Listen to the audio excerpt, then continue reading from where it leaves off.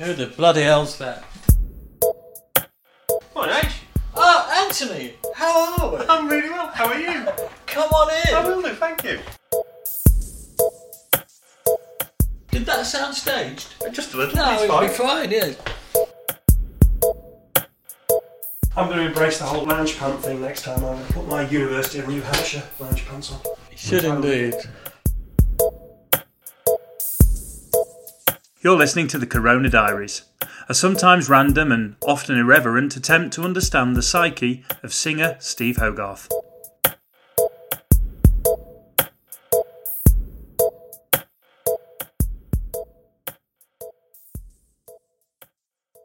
Hello and welcome to Chapter 7 of the Corona Diaries, which has kind of stopped me in my tracks because I didn't think we'd get to 7.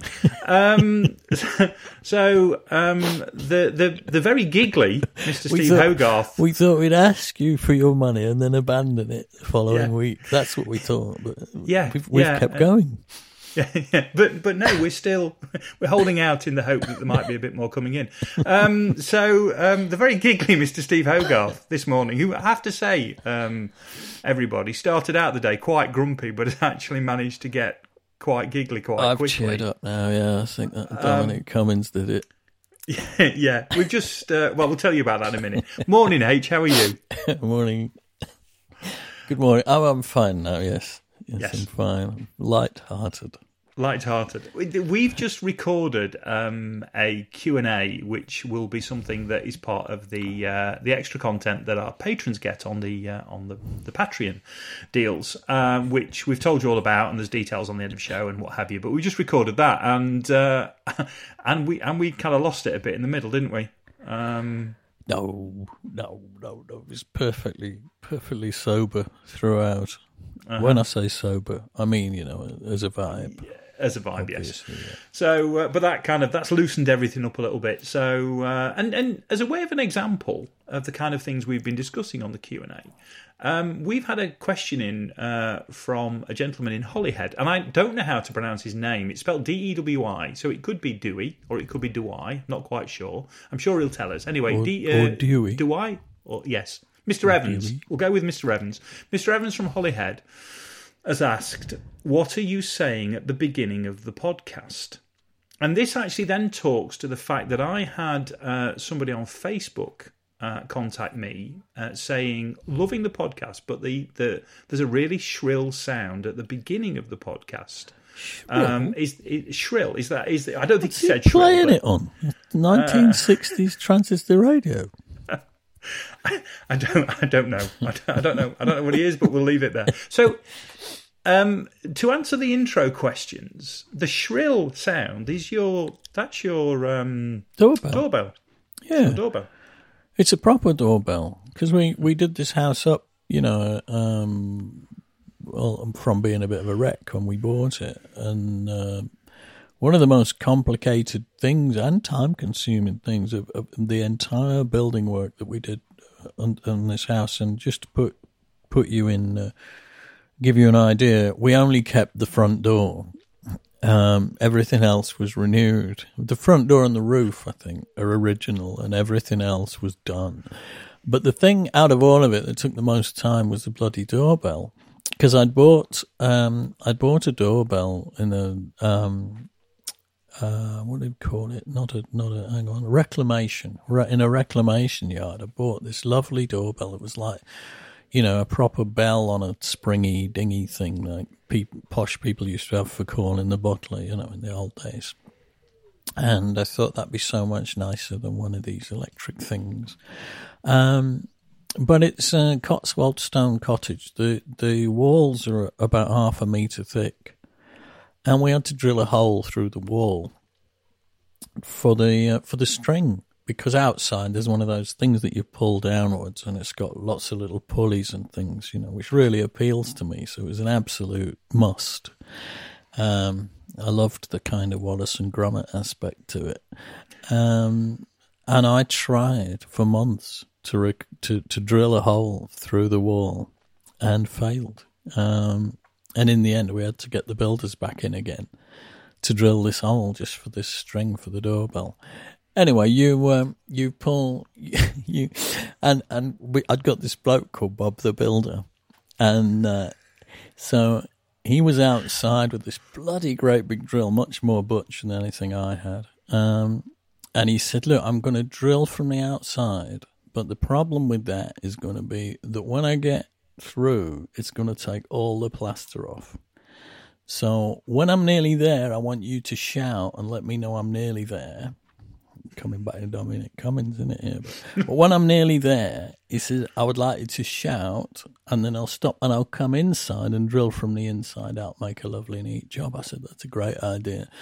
So he promptly went outside, got hold of the biggest drill in the world, which made so much noise that I'm screaming, nearly there, till it came through and took half the bloody wall down on the inside of the kitchen.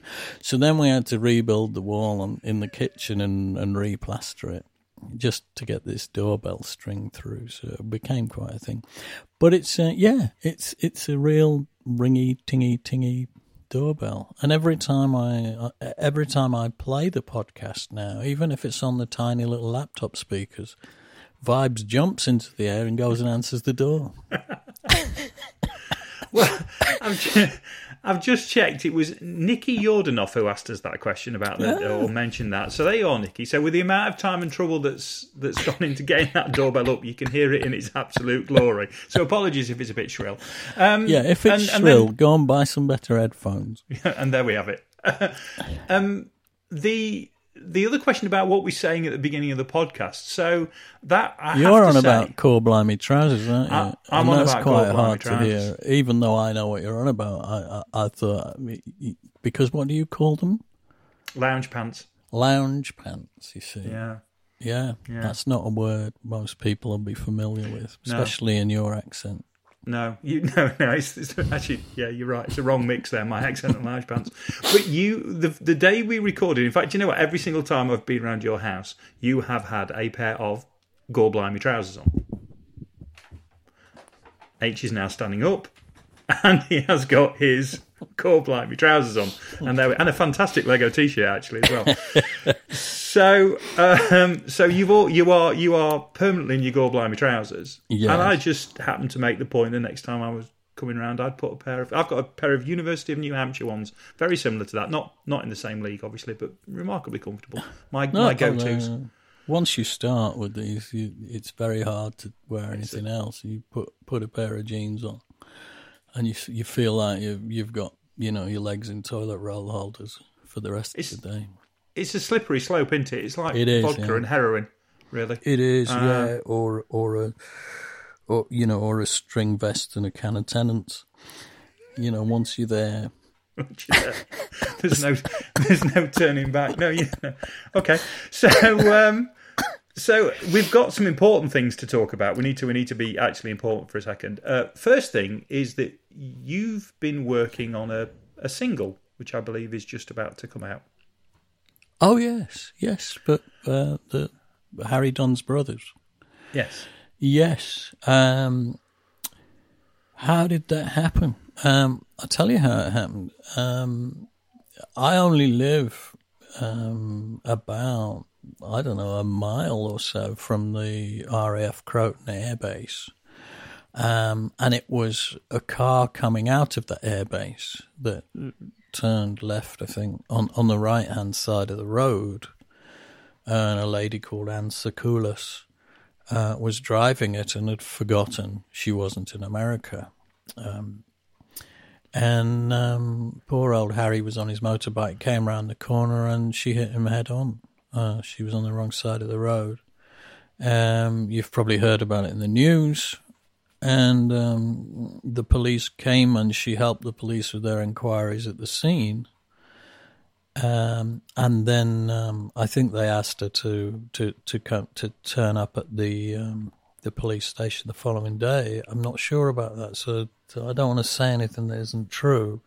But I know that she was allowed to leave the scene. Harry sadly died when they got him to hospital from his injuries, and so then of course it was it turned from an accident into a manslaughter case. And she promptly got on a plane and returned to America instead of hanging around to face British justice. And so Harry's poor mum, Charlotte, and that's the other thing, Harry and his family lived in a village called Charlton, which is where I used to live, and lived there, Niall grew up in Charlton, so did Sophie. So lived there for, 16, 17 years. And our next door neighbour, who was over the back wall, was called Rad Seeger. And he was a lawyer, and he's American. He was actually born in Hawaii, hence the name Rad, which was an old surfing term. If something was rad, it was really cool. And so his mum and dad obviously called him Rad because they thought he was really cool. So I got to know Rad and his wife Sarah and their kids really well because they were our immediate next door neighbours, as you would over 16 years. And I'm even the godfather to one of Rad's children. Well, his second child, his boy, he was christened in the local church in Charlton, New Bottle Church. And me and my ex-wife were godparents, so I'm godfather to one of Rad's kids. So Rad heard about the whole situation with Harry and his parents. They're not a wealthy family. They haven't got the kind of money that could fight a big legal case. So after Anne Sacoulas legged it, this poor woman was faced with the prospect of not only having lost her child, but having no redress, having no justice for what had happened because the perpetrator of her child's death had run back to America. So Rad lives in the same village. It's only a small village, and he took it on. And he said, "I'll take it on, and I won't charge you anything." And he's been using his own savings to fly back to Washington. He's in meetings with Donald Trump and God knows what, and meetings with Dominic Raab here. Interestingly, whilst Donald Trump has met him on more than one occasion, Boris Johnson has flatly refused to meet him, which is pretty amazing when you consider this whole thing has happened in the UK, and you've got to actually wonder what kind of a man Mr. Johnson is to not be able to find that time. And that's not me trying to be political. That's just me talking about one human being having some kind of sympathy for another human being, and if the president of the USA will agree, I mean, I know Donald's crazy and all of that, but at least he agreed to see Rad, and so far Boris hasn't, and I think that tells you all you need to know about our country. Anyway, to get off my pedestal for a minute, Rad phoned me up one day and he said that Harry's brothers are musicians, and one of them's a singer and one of them plays the guitar, and they're not bad, and they're trying to make a record to raise some money for a foundation so that other people who find themselves in the same position with some massive injustice that they're facing and no money to hire any lawyers can come to this foundation and plead their case, and perhaps this foundation could help them in a way that nobody's really helped Harry, apart from Harry and Charlotte, apart from Rad, who's done it off his own back. And they want to make a record, and they've found this guy in London, and he's a bit of a producer, and he used to do this and he used to do that, and they've been in the studio with him, and they're not really feeling comfortable where he's trying to push them with it, and it feels like he's in it for the money more than he's in it for anything else.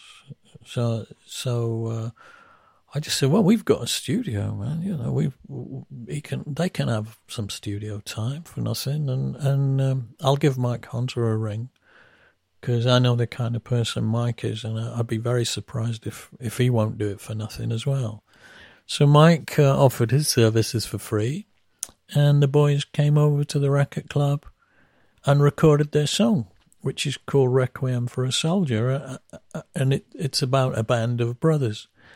And it's very moving when you hear it in the context of them having lost their brother.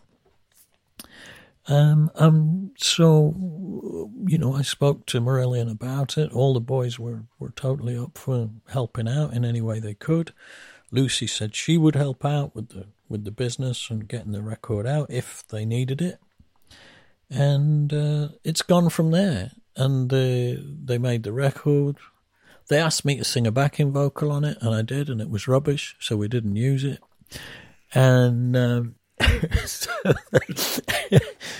I played piano on it. I played a little bit of a piano tinkle on it. That was my contribution, really, apart from getting them through the door. And it's coming out soon, and it's a beautiful little song, and I would urge you all to buy a copy if you can afford it, because it's for an amazing cause. And this poor family are still fighting to get an extradition of this woman back to England. And the irony is, of course, that if she just stayed put and faced justice, nobody was going to put her behind bars. She didn't mean to do it. It was an awful accident. Yeah, it was reckless driving, but she is American, and you could see how it could happen.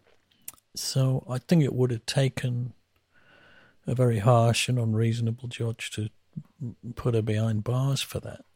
So, but now she's made such a mess of it, and who knows if justice will ever be done.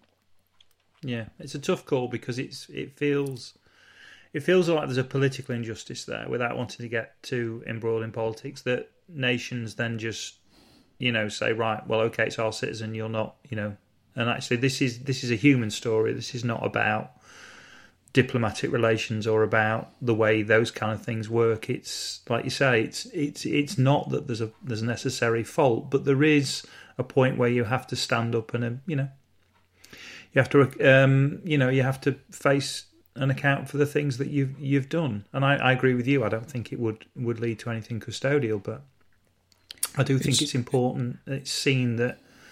The proper process takes place. Well, I wish them the best of success with it. We'll put the details on the show notes to make sure you've got all the details, and it'll be all over your Facebook page. It'll be all over the Marillion stuff as well. But we'll make sure it's on the notes for the podcast as well.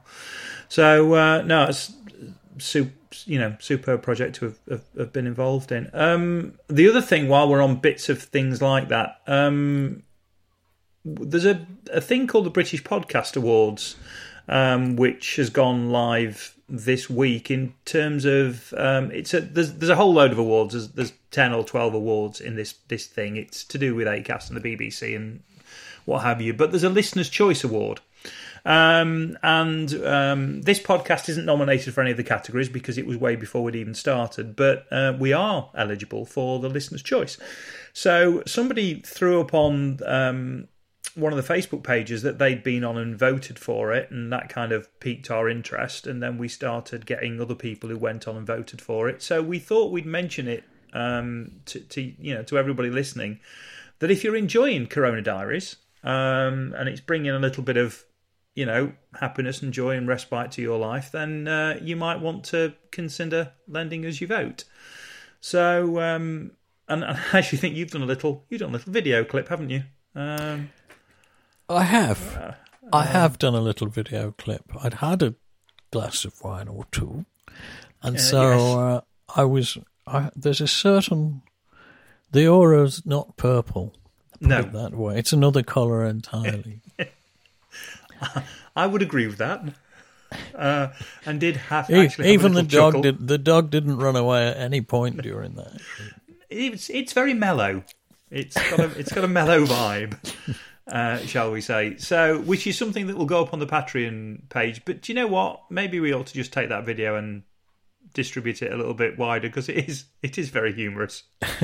We'll put it up on Patreon first, but then maybe we'll let everybody else see it as well, because it is quite funny. The world can find out what a lush I've become. Yes. And there wasn't definitely an element of lushness to that particular thing.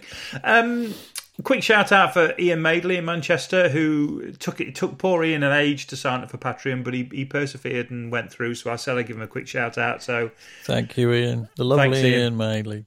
The lovely Ian Madeley. Cheers, mate. Bless him. So that's good. And then before we go to diary, I wanted to, and I don't know actually we'll have enough time for this. Might have to return this on a different day.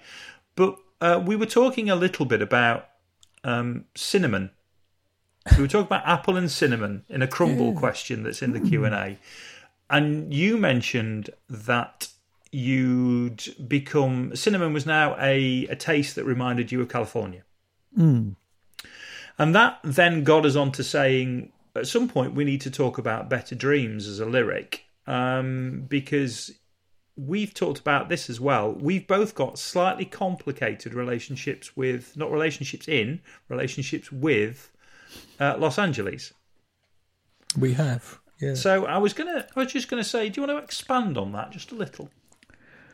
Sure. The first time I ever went to LA was peculiar in itself because my band, the Europeans, never really had any success to speak of anywhere except for in California. And there was a radio station called KROQ. I think it's still, or K-Rock. I think it's still around. It's still around, yeah. I don't know if it's as influential as it used to be. I think it's still quite a hip station. But it was playing the living daylights out of our Animal song. We made this single with lots of mad yodeling on it, and this mad video where we were all dressed as lizards and Christ knows what. And KROQ got onto it and started. There was one particular DJ there, and he was playing it umpteen times a day. So then we had a radio hit in California, and went there, and was back in the days when Ian Copeland had an agency in New York called FBI. He was Miles Copeland and Stuart Copeland's brother. And he set up a tour for us in the USA, doing a handful of shows there. And I'd never been to America at this point, and we flew straight to LA. And it was kind of strange because our guitarist, Colin Moore, had a girlfriend at that time called Tony Childs, who he'd met. How did he meet her? I can't remember how he'd met her, but I think he'd met her in London, but she was from LA. And she ended up becoming quite a big star herself. She made an album and I played on one of her singles, Don't Walk Away. And she came and picked us up at the airport in this yellow Buick, this yellow vintage Buick, which was, a pretty unreal thing to climb into, having got off the plane. And drove into, up Sunset Boulevard in the yellow Buick, and went to the Rainbow Bar and Grill, which was like the rock and roll place to go. And I fell asleep into a pizza in the Rainbow Bar and Grill because I kept saying, I've got to go to bed, I'm so tired. And let's go here, let's go there, sleep, but I'm really, really tired. And we ended up in the Rainbow. And I did actually fall asleep into the cheese. Before she finally relented and let me go back to my hotel and go to sleep. And so that whole experience, and we'd go to nightclubs and we'd be in the roped off area, and everybody wanted to meet us because they thought we were stars because we'd got this big hit on the coolest radio station. We weren't just stars, we were hip as well, so felt what it was like to be hip. And everybody was trying to give us drugs, and it was just amazing. It was an amazing time. And I had a whale of a time out there. And we had this tour manager called Texas Tim, who was a replacement tour manager, because the tour manager we'd taken with us from London got hepatitis on the plane. I think he'd been sticking needles in himself, unbeknownst to us. So we'd got this tour manager whose job it was to look after us, and he was taken off the 747 in LA in a wheelchair. Had straight to hospital. So then there we all were, green as grass in America for the first time in our lives. The tour managers in hospital. We had to get another one. And we got this bloke called Texas Tim, who was just so smooth that water ran off him, and was really, really, he was really brilliant. He was as smooth as silk, and he made all kinds of things happen for us. I remember when we got on the 747 after we'd been in LA to go back to New York, he'd arranged, we were all flying economy, and he'd arranged for us to get on the plane first. And a voice came over the tannoy and announced our names, and we got on the plane before anyone. Oh man, I've got to tell you the story, not now, but remind me on some other occasion to tell you the story about landing in New York and being met off the plane by the drug enforcement officers. Right. Because that's quite a cool story as well. That was my first ever experience of New York City. But putting that to one side, and it's just, parking that story, good as it is, I thought LA was fantastic because I'd had such a good time. And then I went again a few years later. I think I must have gone, maybe that was with Marillion the first time. And I kind of saw through the glitz a little bit. And I thought, well, everyone in the city's just trying so hard to show off, really, to make themselves appear to be, wealthy, larger than life. You could sit in a cafe on Sunset and just watch Lamborghini after Lamborghini going by with these characters, and then Ferraris coming the other way, and then vintage Astons, and everyone was showing off. And I'd been talking to one of the locals, and, God, there's a lot of money here. And they were saying, yeah, but a lot of these people in these Lambos, it's all they've got. Because this town is all about making out that you're successful. Because if you look like you're successful, you can get meetings with people who otherwise wouldn't see you. You can't go for a meeting to pitch a movie unless you go in a car that makes you look rich, because then you're more likely to get through the door. Well, this is what I was told. It's probably not even true, but that's what I was told. But I think it's certainly true that a lot of people driving these Ferraris have got these Ferraris instead of houses, and they're living. So I started to paint this picture, and I started to write Better Dreams, that lyric, many, many years ago, and I kept fiddling with it and changing it. About this guy driving down Ocean Boulevard in his shiny car, and his girlfriend all full of Botox and and filler, because it's a town all about image and all about glamour, and yet if everyone's pretending, everybody wants to be Julia Roberts or Richard Gere or whoever they perceive to be, the huge star. And so I started to write a song. I was pretty critical of LA.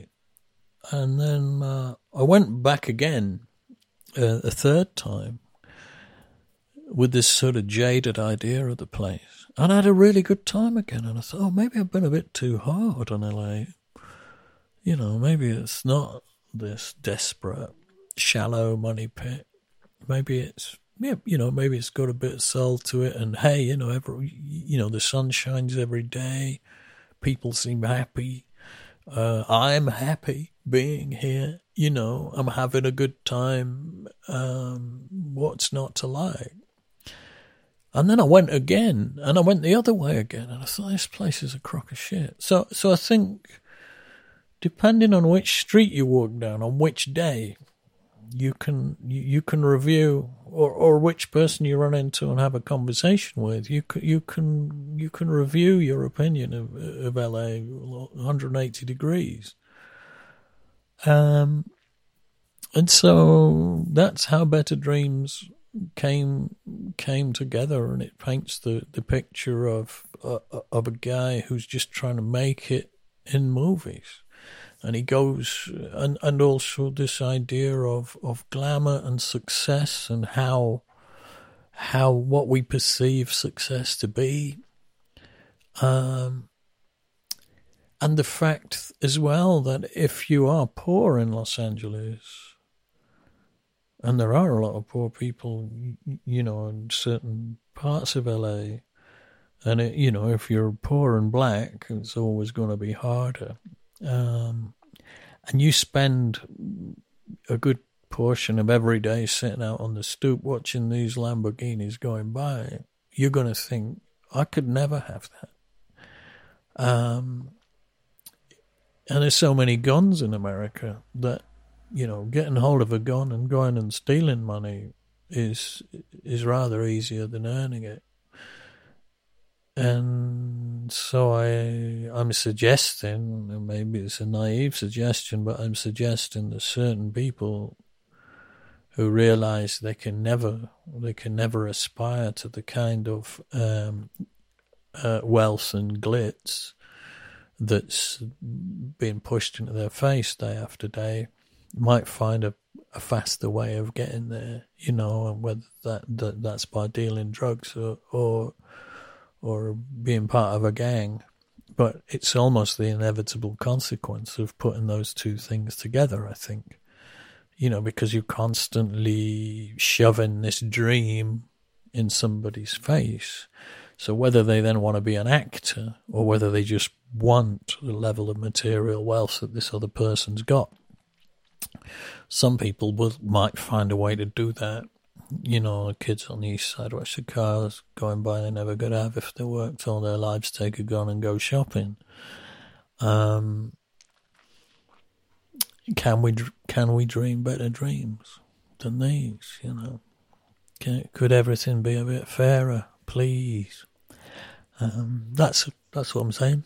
I've had exactly the same experience. I've been over, as part of what I used to do work-wise, I used to go every year, and one of the things that we would do after we'd finished the event that we were at, which was sort of in Anaheim, a bit further away, but then I'd go and spend a couple of nights in Santa Monica.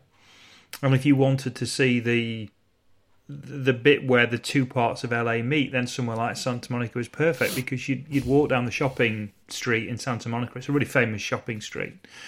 And you'd sit and you'd have a coffee, and I sat next to Robert Downey Jr. having breakfast, and that's Santa Monica. You will bump into somebody, and you'll bump into proper A-list American stars, and you are looking at the beautiful people, and really the beautiful people that and then you walk 2 streets down to the ocean, and it's just people sleeping rough. And it's not 1 or 2, it's hundreds. And it's never been more evident to me that both sides of the American dream in that one place, because Santa Monica is the crystallization of it, and it's funny because every time you get, I'm with you. Every time I've come back thinking a different thing about the place. Sometimes I've come back sitting by it. Other times I've come back having really enjoyed it. Yeah, and I can't land on something, because ultimately behind it all there's something wrong. There's definitely something wrong that you'll never be able to get away from. However good a time you've had, there's just something there that's wrong. I finished that song with a question, not a statement. Can we dream better dreams than these? I didn't say we can, No. because there's a powerful argument for a dream factory, because everyone needs to dream. And to lose yourself in a fantasy or a movie or an idea of somebody's beauty or wealth is not necessarily a bad thing. we all need a bit of that. We all need, a place to abandon ourselves and get away from our dreary everyday lives a lot. I mean, not mine. I don't have a very dreary life. I have an amazing life. So I'm not trying to pity myself, but there are people out there that have pretty dreary existences, or mundane is a better word than dreary. And just do their job and get on with it, head down and get by, and you need it. So I didn't say we can dream better dreams than these. I said, can we dream better dreams? And that was really the reflection of me saying, I'm still trying to make my mind up about this play. Right, well, there we are. Better Dreams, and interesting that we both, actually, not knowing it, had the similar sort of experience. We'll go for a bit of diary now, and we're still on Holidays in Eden tour. So there'll be a little bit more of that, and then once we've had some diary, we'll come back and we'll wrap up. Okie dokie.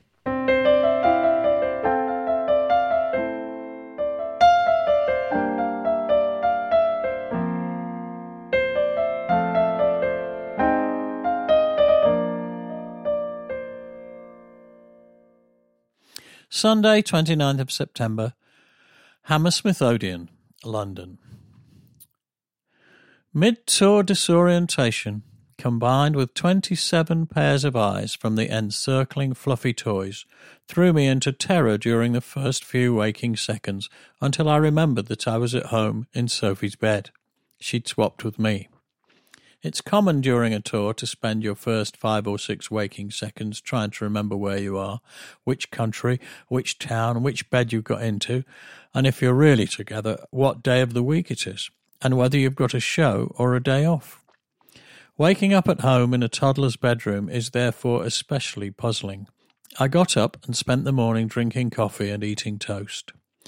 Took Fifi to the park for a swing. I had to dry the swing with a tea towel following the heavy rain of yesterday. At around 2, I drove into London and checked into the Gore Hotel in Kensington, just in time for the Spanish Grand Prix, which I enjoyed, relaxing on the bed with the curtains closed. I needed the peace. Mansell won. Sound check at Hammersmith Odeon went well. Had my hair trimmed by Lisa, my hairdresser from Henley, who had come over specially. She bought me a present of a jar of moulding mud gel, which she's currently using in the salon. I used the stuff for the show and would later discover that when it gets in your eyes, it causes temporary blindness. The show went well despite the projector jamming and the rhythm sequencer not working during a collection. I even ended up telling the joke about the nun and the blind man while Steve R tuned the 12-string. This was to be an omen. Later that day, I would feel the initial effects of blindness, which were to worsen and become total by tomorrow night's show. Backstage after the show, I met Sarah Ball, who painted the Holidays in Eden cover art, along with Holidays in Eden producer Chris Neal and his wife, plus Bob and Caroline from Stanbridge Farm, where we had rehearsed. Caroline said, "You'll be there forever," to me. Wow. I wonder what she meant. Went back to the Gore Hotel bar with E.M. Ayers and various other chums, wives and colleagues. Took lots of pictures with my little camera. I was seeing fog and rainbows around the lights. Couldn't help wondering if someone had slipped additional substances in my drink, but it was the hair gel. Went to the Up All Night Cafe with Steve Rothers, Nigel Luby, Lana Topham and others. Had eggs on toast and chinwags about Yes with Nigel and about Bowie and the Psychedelic Furs with Lana. Got to bed around 5 in the morning, having already had breakfast. Drifted off into sleep, blind drunk, and woke up just plain blind. Monday, 30th of September, Hammersmith Odeon. I couldn't see properly and my eyes were still stinging. Last night's spiked drink theory gave way to the realisation/remembrance that it had all started on stage at Hammersmith. I remembered the sweat running into my eyes and how it was stinging more than usual. It must have been the moulding mud hair product. On the side of the tub, I could just about make out a warning about keeping it away from the eyes. Whoops. I was yet to make a bigger mistake when, during sound check, I bathed my eyes with Optrex. This, unexpectedly and immediately, made them much more painful. By the time I was to go on stage for the second Hammersmith Odeon show, my eyes were sore and streaming, and the audience were no more than blurred figures. Oddly enough, I enjoyed the show more than the previous night, perhaps because of the blindness, which made it easier to get inside what I was singing. The show was fraught with problems for Steve R., who had a graphic go down and broke a string during the Easter guitar solo, which was a shame. The audience seemed relatively quiet, although I'm sure 99% of bands out there would have been delighted with the response. We're used to being spoilt. After the show, EMI Big Guns, Rupert Perry, Clive Swan, Mike Andrews, Steve Davis and John Walsh came back to say hello. I showered and was taken home, still in a lot of pain, by Steve, not the Gad, the runner, who was lovely. I couldn't see well enough to drive home myself. I climbed into bed, eyes streaming and hurting, and eventually willed myself to sleep. Tuesday, 1st of October. Home. Rabbits, white rabbits. Woke up biblically. I can see! I can see! My eyes were much better. What a relief. Dizzy marched me off to the docks anyway, and he gave me some antibiotic cream. Doctor, I've got a strawberry growing out of my bottom. I'll give you some cream to put on that. I picked Fifi up from school at 12, and we went to the Thatched Tavern at Cheapside near Ascot for lunch. Got back around 3, and I went to bed for an hour whilst the girls went to an antenatal, and then to the park. I got up again around 4:30. A few people phoned to say they'd enjoyed the show, which was nice. Rondor sent me a basket of fruit, which had an accompanying card saying, "Not bad, even for a blind man." Bathed Fee and put her to bed. The evening was spent watching Morse on the telly, an episode I hadn't seen. I find Morse very relaxing. Diz went to bed at 10:30, but I hung around till midnight, scribbling this diary up to date. Went to bed for a couple of hours, couldn't sleep, so I got up again for an hour around 2 o'clock. Finally got to sleep at 3 o'clock. Somehow I'm jet-lagged, but I haven't been away. Wednesday, 2nd of October, home. Up at 10:30, did my accounts and VAT return, picked Fifi up from school at 12, went out in the afternoon to Windsor. Took Fee for a swing, and then we all went to the Dome for a coffee. Quiet stuff. Came home, mowed the lawn, pruned the roses, had tea, got in the bath with Sophie, and after she was in bed, watched the football on the telly. Sue went to bed early as she gets very tired now. Only 3 weeks to go.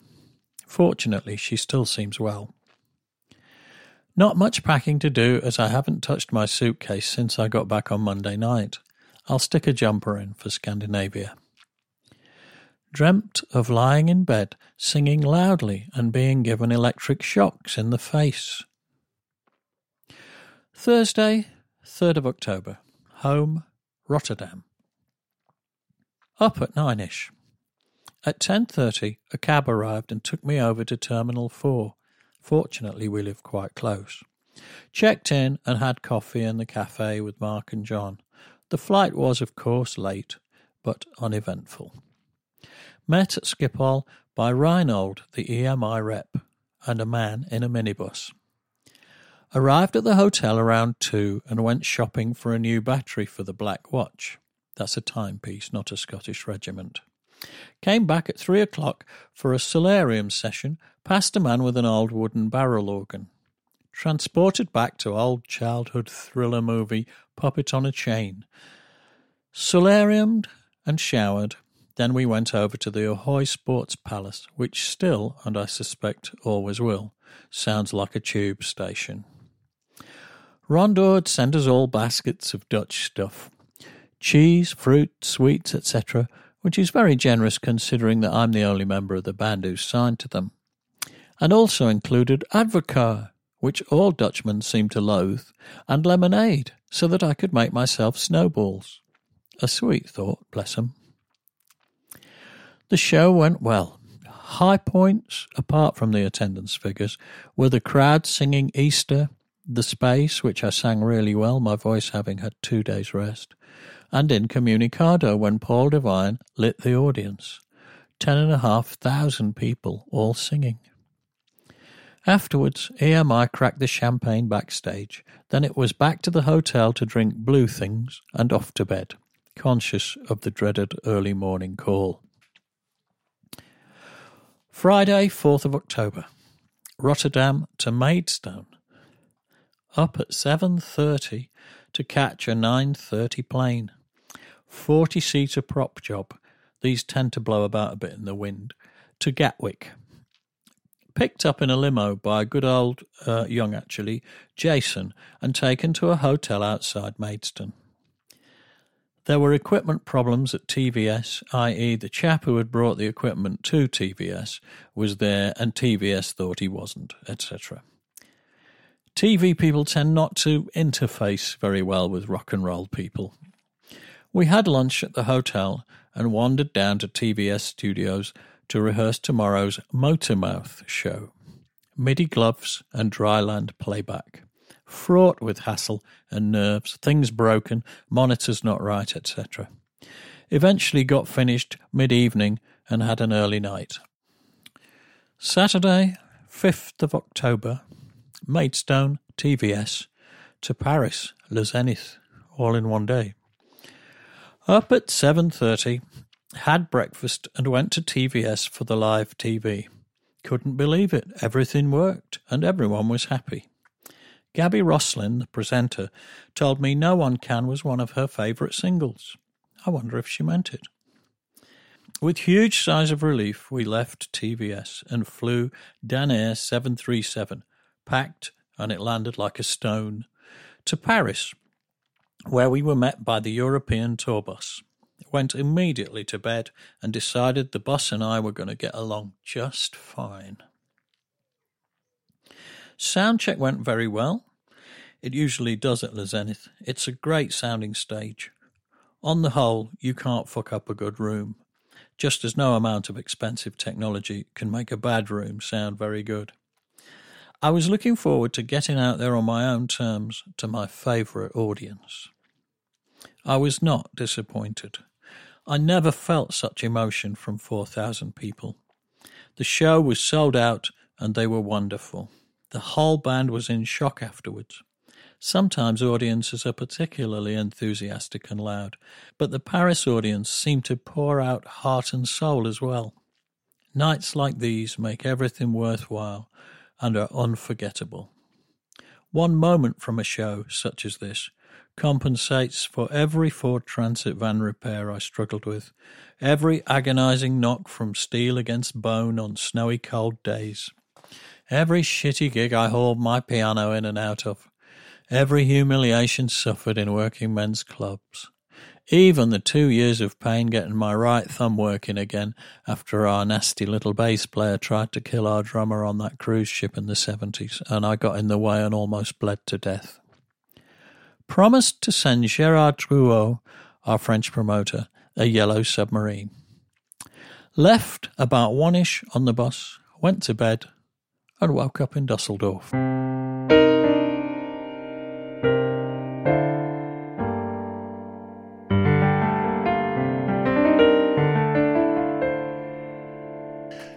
So we're back from the diary section. Holidays in Eden Tour first leg UK's finished. We're starting to go over the water and do some shows across the water. I've got what I tend to do is I'll look at the diary section and I'll think of some questions before I get the recording from H. And I've got 5 questions from that diary section, but because we've been known to natter on.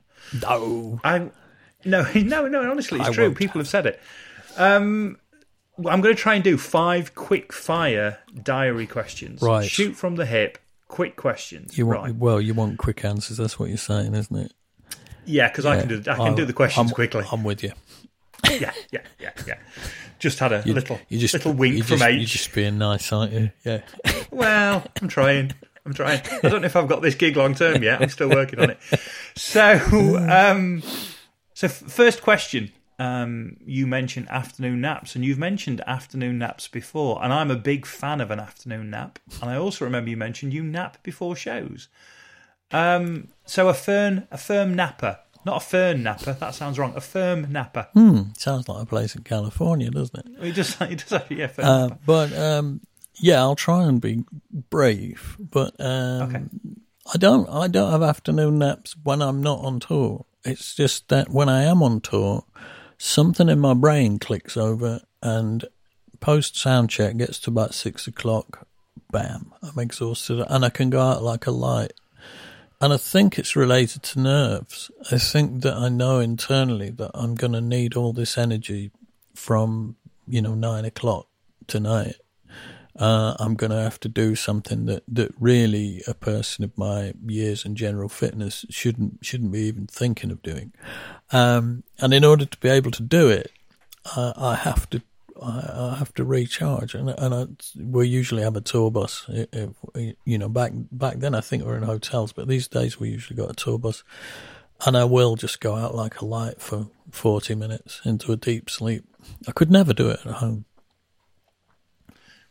I used to do it when I was on the road a lot. I used to power nap, stop and power nap. It's incredible. If you can do a 20-minute power nap, it really, really works. And I used to do it when I was on long journeys. As soon as I felt myself go, stop, 20 minutes. So I'm a firm fan. Irish coffee. Irish coffee's come up again.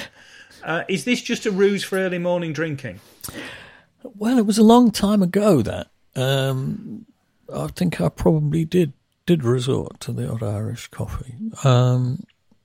But I don't drink Irish coffee as much these days because that amount of cream or anything like that, I'll put on half a stone just having one. Back then, I was younger and it kind of didn't seem to matter how much crap I ate. I never used to put a pound on. But I've got to be more careful now. So, that's why I suppose that's part of the reason that G&T's become the old drink of choice because it's a bit kinder on your belly. Back then, Irish coffee, I don't know, I used to drink it a lot in Holland.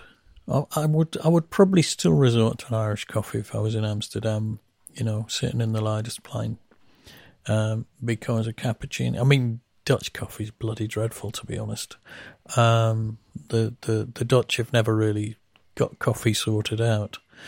So if you ask for a cappuccino in a Dutch cafe, it's just dreadful. Tastes like shit. So it's good with a bit of Irish whiskey and a dollop of cream on top. Right, okay. You waxed lyrical about Paris, about the venue in Paris. Going to get hate mail from the Dutch, but that's normal. Well, the Dutch are fairly aggressive anyway, aren't they? Let's be honest. Yeah, I don't know. Not aggressive people, but they have a slight aggressive tone. They do. They're critical people. I don't think they mean anything. Well, they will be now.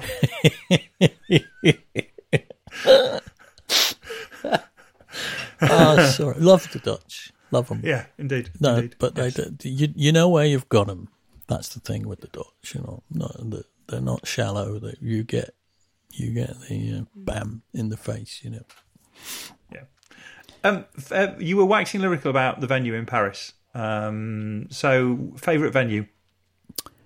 Ooh, it's a toss-up between Les Zénith, which I really, really love, and the other one that I can never remember the name of, where everybody used to play, and we've only ever done it once. The Beatles used to play there, and the Stones, and Edith Piaf, and I just can't remember. I have a mental block on the name of it, and it's a really ordinary name. So we'll have to look that up and put it in after. We'll put it in the show notes. Fine. But I didn't. Okay, so widen it. Favourite venue that's not Paris? Favourite venue anywhere? Ooh, National Auditorium, Mexico City. Albert Hall, London. Music Centrum, Utrecht. Okay, nice. They're all fantastic. You mentioned Sarah Ball with the Whole Isn't Even album cover, which I believe you have the original of. I do. It's in the roof, or not in the roof. I mean, I haven't had it kind of sunken into the roof. No, it's on the wall in the next room. Yeah, I'm very, very lucky to have that, and eternally grateful to the band for allowing me to have it, because everyone had equal claim on it, really. It had been my idea to use Sarah. I'd been reading a book called Love in the Time of Cholera by Gabriel Garcia Marquez, the Penguin edition, and it had all of these dark, spooky that look like ghosts on the front of it, and it's not easy to draw ghosts. And it was dark and it was blue, and it just occurred to me that for Holidays in Eden it would be a perfect sort of approach. And Bill Smith, the record designer that we used to use, the sleeve designer we used to use in those days, I went to him and I said, how would you feel about something like this? And I showed him the book cover, and he said, well, let's see if we can find her and commission her to do something. And he did, and she did, and that's it. And then I think they put the title on the front in a little ring around the moon.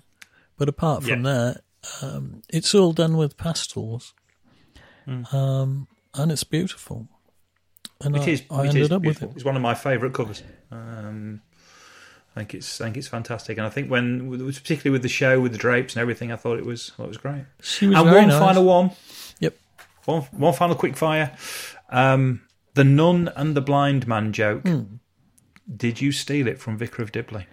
I can't honestly remember, but if the punchline is "nice tits, where do you want this blind?" then I probably did. Right. Okay. Well, that is the punchline, and it's one of the greatest punchlines ever. And so yes, so that's fine. That's fine. It's such a good joke. There's a better punchline, which is not bad for 50p, but you've got to do the hands with it. I don't know if you know that one. I've worked out where you're going with it. Though looking at the way you were doing it, it was obviously a much taller woman. We might get complaints about that. That's a great punchline. We'll ride it out. It's better than the joke. So we're there. Chapter 7. It's been a treat again. It's been an absolute treat. Fantastic! What a good job I cheered up. Yes, because you were a bit grumpy an hour and a half ago, but we'll ride over that. It's only human. It's only human. If you've picked up on this from last week's podcast, we will now go to a little section where H will be singing the names of 20 or so. 28 if it's the same as last week. No, don't patrons. Say 28 or I'll do 35. Tell me 23. Yes. Then we're in with a chance. And as yet unconfirmed number of patrons. Your little shout out is on its way, or your little croon out is on its way. And other than that, take care, stay safe, everybody. Congregate in groups of no more than 6. And we'll see you all soon. You can form a band. You can form a band. This will be random, of course.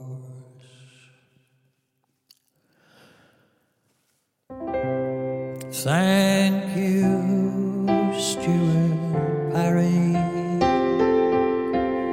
Vicky Hurst, Josephine Elliott, Linda Heath, Richard Faulkner, Mary Meany, Tracy Kirash, O'Kirich, Stephen Mayer, not forgetting Sarah Golding King, or Doug Kerr, or Will Leggett. Who could forget Will Leggett, or Alessandro Camasi?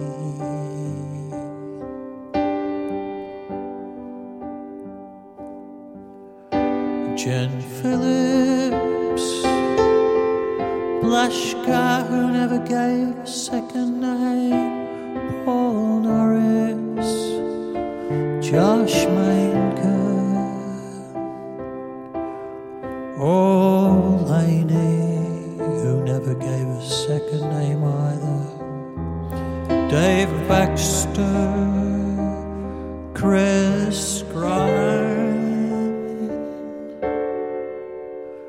Julie somebody, who calls herself Jule SF6627 and other things on her email. Peter Woodcliffe Thomas and Ruben Aguirre.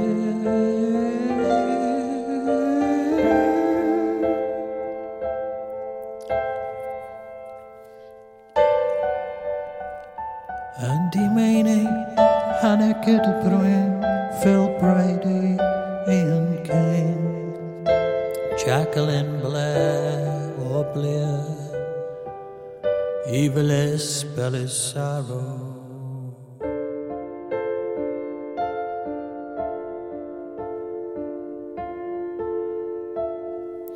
That's probably all of it.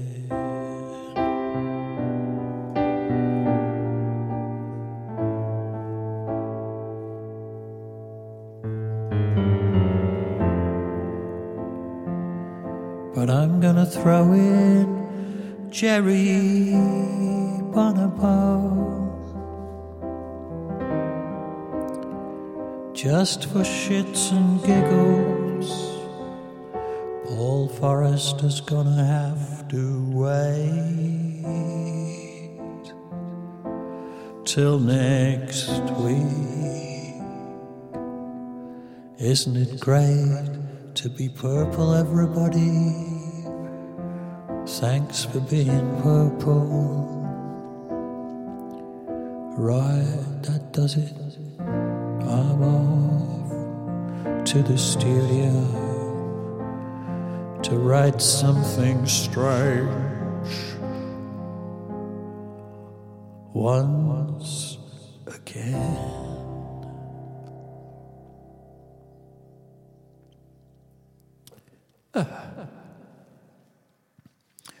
Well, that was lovely.